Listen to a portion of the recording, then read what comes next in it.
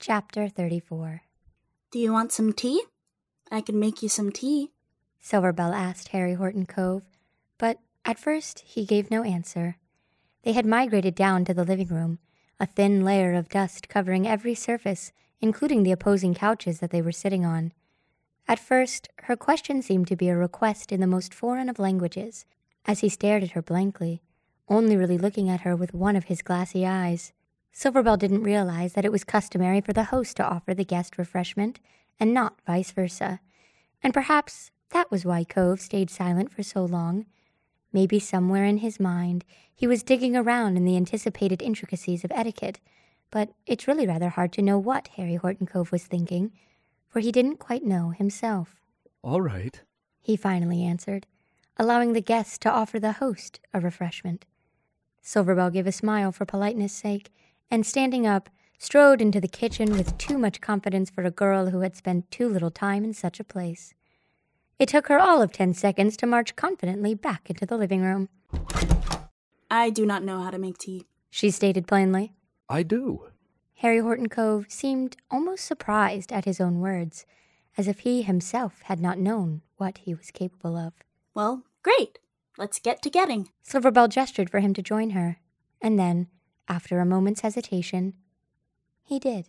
"You just have to find the kettle, and you fill it with water, and heat the water on the stove." He did all 3 steps with a strange hypnotic-like motion, shuffling around the cramped little kitchen as if the making of tea was in his bones, but not quite at the forefront of his mind. "At least that's still the same." Cove sighed quietly to himself, staring at the kettle closely for any signs of bubbling or boiling. The world's a lot different than it once was, huh? Silverbell was also staring at the kettle, part of her too unnerved to look straight at Cove, but also she just kind of wanted to learn how to make tea. "Very." He confirmed what she already knew. There was a long pause between Silverbell and Cove as they both watched the pot. But Silverbell had once heard that a watched pot never boils, and so she found the bravery to look at him. Why have you been trying to kidnap me? Silverbell couldn't think of anything else to talk about other than the obvious, and so she decided to talk about the obvious. "I wasn't trying to kidnap you." Cove bristled, shook almost, but not with anger. No, that wasn't anger in his wide eyes or in his clutched fingers and tensed arms. That was fear. Silverbell had seen such a thing once before, knew such a face well, but she couldn't remember where, couldn't quite remember who had been afraid. Right. You were trying to listen. Silverbell remembered something strange he had once said amongst all the other strange things he had said. You weren't doing a very good job. She felt it was necessary to point out. "I had to find you. I had to find you, and I had to keep you. That's what I had to do. Find you and keep you. Find you and keep you." He wasn't talking to her, but to the floor, and then the ceiling, and then the door behind him, never keeping his focus in one place for too long. Why?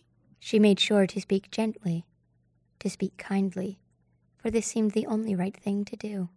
"Because..." Cove turned back to her with a swift movement that might have made her jump back in terror if she was not so brave.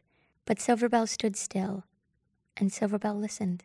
Her bravery seemed to calm him, and slowly the tension relaxed in his shoulders, and he allowed himself a moment to think. "Because there's a danger coming." I hate to break it to you, but the danger's already here. Silverbell groaned. There were enough green-clad officers and green-printed posters and green government boards to prove that. "Did I fail?" Cove gasped, his words a whisper, the wind of surprise making him breathless. I don't know. What were you supposed to do? He didn't seem to like this question, for immediately he furrowed his brow and huffed a great breath and grit his teeth with the greatest concentration. "I don't know. But I do." He instantly contradicted himself, as he took up pacing in the narrow kitchen walkway. I know what I was supposed to do, but it's impossible. And you can't do things that are impossible. But it wasn't always impossible. So I have to know. The whistle of the kettle shocked him, as instinctively Cove recoiled back against the door, staring down the enemy of stainless steel with narrowed eyes. "I don't know, but I don't know!" He shouted over the noise until angrily he marched over to the kettle and pulled it from the stovetop, silencing its cry. Harry, why are you getting angry? Before, this is where she would have run away. This is where she would have let the screaming voice fade behind her as she ran towards something else. But there was nothing else now. This was where she was supposed to be. Why shouldn't I be when everything is so confusing? He was staring at the tea kettle, waiting for it to betray him too. Because I'm going to listen to every word you say. Silverbell Smith promised him. And I'm going to believe you. There was a hush over the room, the whistle of the teapot gone, the anger evaporated into the air. Methodically, Harry raised his head and looked at the cupboard just at his eyeline. You pour it in the teacup. Then you put the tea bag in. With care, he opened the cabinet door and brought out 2 floral teacups with saucers, and to each he poured the water, and to each he placed a tea bag, and to each he gave much care. And then you choose milk or sugar. Or both, I guess. I'm 12. Silverbell reminded him. I choose sugar. Cove offered a pleasant little smile, and then pleasantly placed 2 sugar cubes into each of their cups, quite pleased indeed with his work. I am supposed to find the instruments and keep them safe. It was the first truly coherent thing Cove had said all day, and the first thing he seemed to even believe. Carefully, he lifted one of the saucers and graciously handed it to Silverbell, who graciously took it, and graciously she listened on. I said I wanted to help, and Cadence told me to do that. Cadence? Silverbell gasped. Poem's mother. She was surprised when she managed to remember something, when everything else seemed so broken in her mind. How do you know Poem's mom? Cadence? Cove's eyes went all glassy again. Oh no, Cadence is in danger. There's danger coming. I have to find her and warn her. Immediately, he turned on his heels and hurled himself out of the kitchen door, letting his teacup fall from his hand and shatter to the floor. Whoa! No, wait! Silverbell hopped over the shattered shards of porcelain and hurried after him into the living room. Stop! Harry, wait! He stopped before he could make it to the front door. But she's in danger. He whispered to her. No! Harry. Silverbell paused, and he paused with her. The danger is... How could she bear to break it to him again?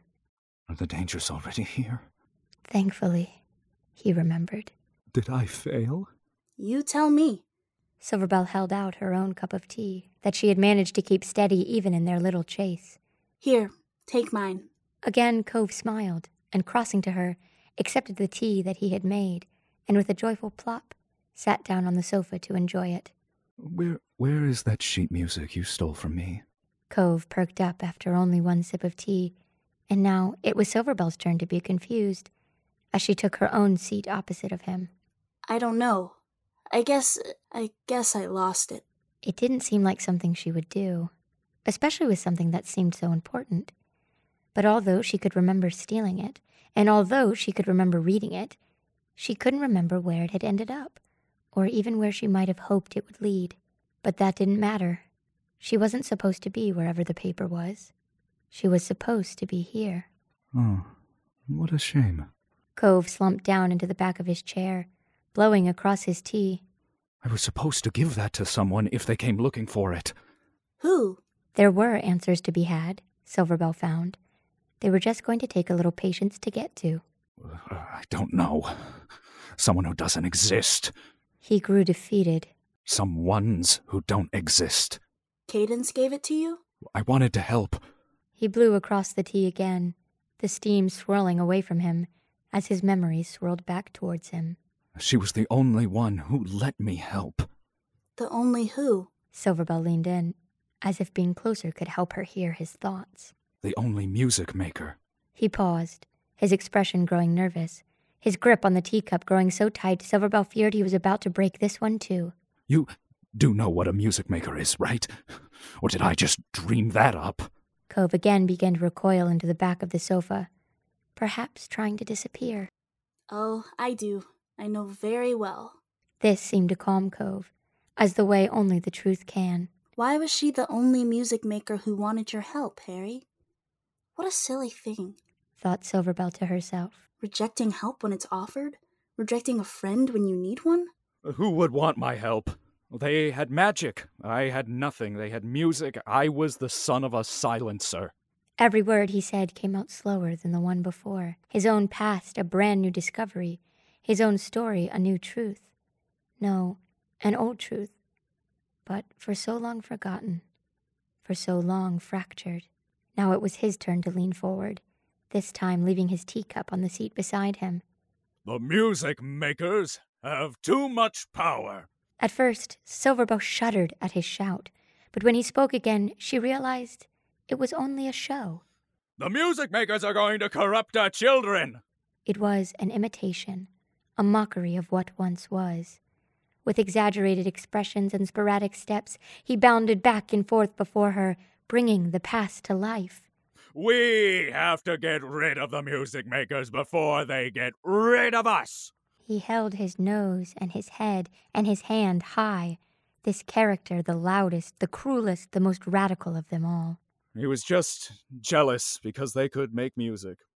I was jealous too, but I didn't want to hurt them. And just like that, he was Harry Horton Cove again, small and unsure. I wanted to help them, but they didn't want my help. His heart broke before Silverbell's eyes, and she could only wonder how often, how many times a day, how many times a second, he relived such a feeling. Cadence did, Silverbell reminded him eagerly, wanting to help, wanting him to want to be helped. Cove began to nod, the reminder much needed. Cadence told me to find the instruments. Cadence told me to find the instruments. Cadence told me to find the instruments. And just like that, he was on a crusade, marching off once again, but this time not for the front door. Quickly, Silverbow kept pace as he lunged his way up the stairs of the small squat house, taking 3 steps at a time with his gangly, agile legs. Cadence told me to find the instruments. Cadence told me to find the instruments. He burst into the office of instruments and manically began to check his collection. Accordion, oboe, guitar, lute, trombone, trumpet, cello, bass. A cello? A bass?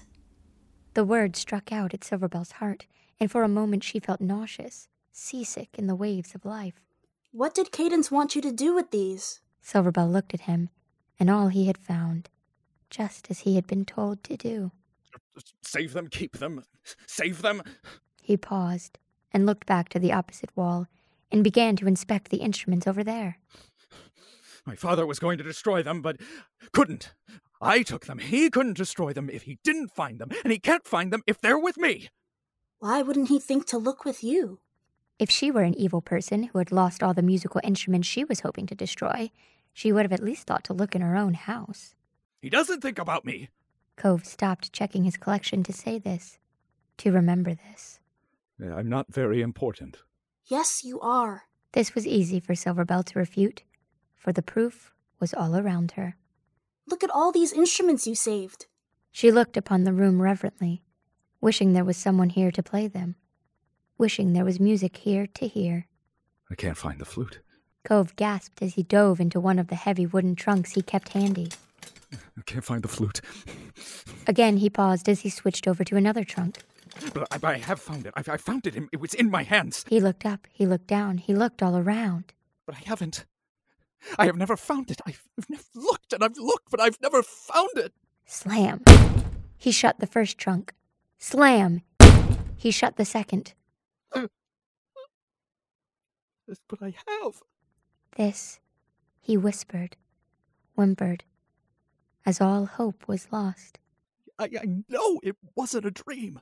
It was real. But it couldn't have been because music isn't real. In a mighty roar, Cove let out his frustration and his fear and his forgetfulness, fighting against the universe with just his voice. How can I be certain something is true, but the world is certain that it is false? How can I believe what I believe, if what I believe is not believed? It's enough to drive a man mad. All Silverbell Smith had left for Harry Horton Cove was empathy, and so empathy was what she would give. You can prove to yourself music is real, you know? You can prove it right here, right now. How? All hope was gone for Harry Horton Cove, who spoke so softly and hung his head so low. You just have to play some. She pointed out obviously. You're surrounded by instruments. You're surrounded by music. Oh, I can't. I've tried, but I can't. He looked at the room through the corner of his eye with disdain. Then I'll teach you. Silverbell decided, as she slung off her backpack, then slung open her satchel, and then slowly and surely pulled the violin and bow into the light of day. What do I do? Cove was looking at her now. No, not her, but her violin and bow, both afraid and in awe, inspired and in paralysis. Well, first, you take the violin and put it on your shoulder. In shaking hands and with shaking breaths, the man took the violin being offered to him, and then did just as he was told. Harry Horton Cove put the violin on his shoulder. Then hold the bow, not like that. Thumb goes in between the frog and the winding, and pinky finger should rest gently on the end there. He adjusted his fingers, then adjusted his bow, and then adjusted his eyes back to her. Now stand up. Good posture. Feel the weight of the earth beneath you. Now, you're going to want to pull your bow straight from the tip to the frog across that third string there. Light pressure on the bottom, more pressure on the top. Cove bit his lip as he stared at the third string with wild eyes, as though the instrument were on fire, and his soul as well. Now, play. Play? Cove could not believe it. Play, commanded Silverbell, for she believed enough for both of them. And so, with a steady weight from tip to frog across the third string, with good posture so that he could feel the weight of the earth beneath his feet, with his thumb between the frog and the winding, and his pinky finger resting gently on the end, Harry Horton Cove made a rough and almost beautiful sound. Even and light, happy and bright, he did everything just perfect and right. And the instrument rewarded him with a little spark of magic. I did it. Cove's voice was quieter than moonlight as the orange sparkle twinkled from the bridge right before his face, reflecting the glitter of tears in his eyes, just about to fall. You did it, Silverbell confirmed. and this isn't a dream. I made music. Harry Horton Cove whispered to himself, and to her, and to the room of instruments. Yes, he had made music, and Silverbell Smith had taught him how.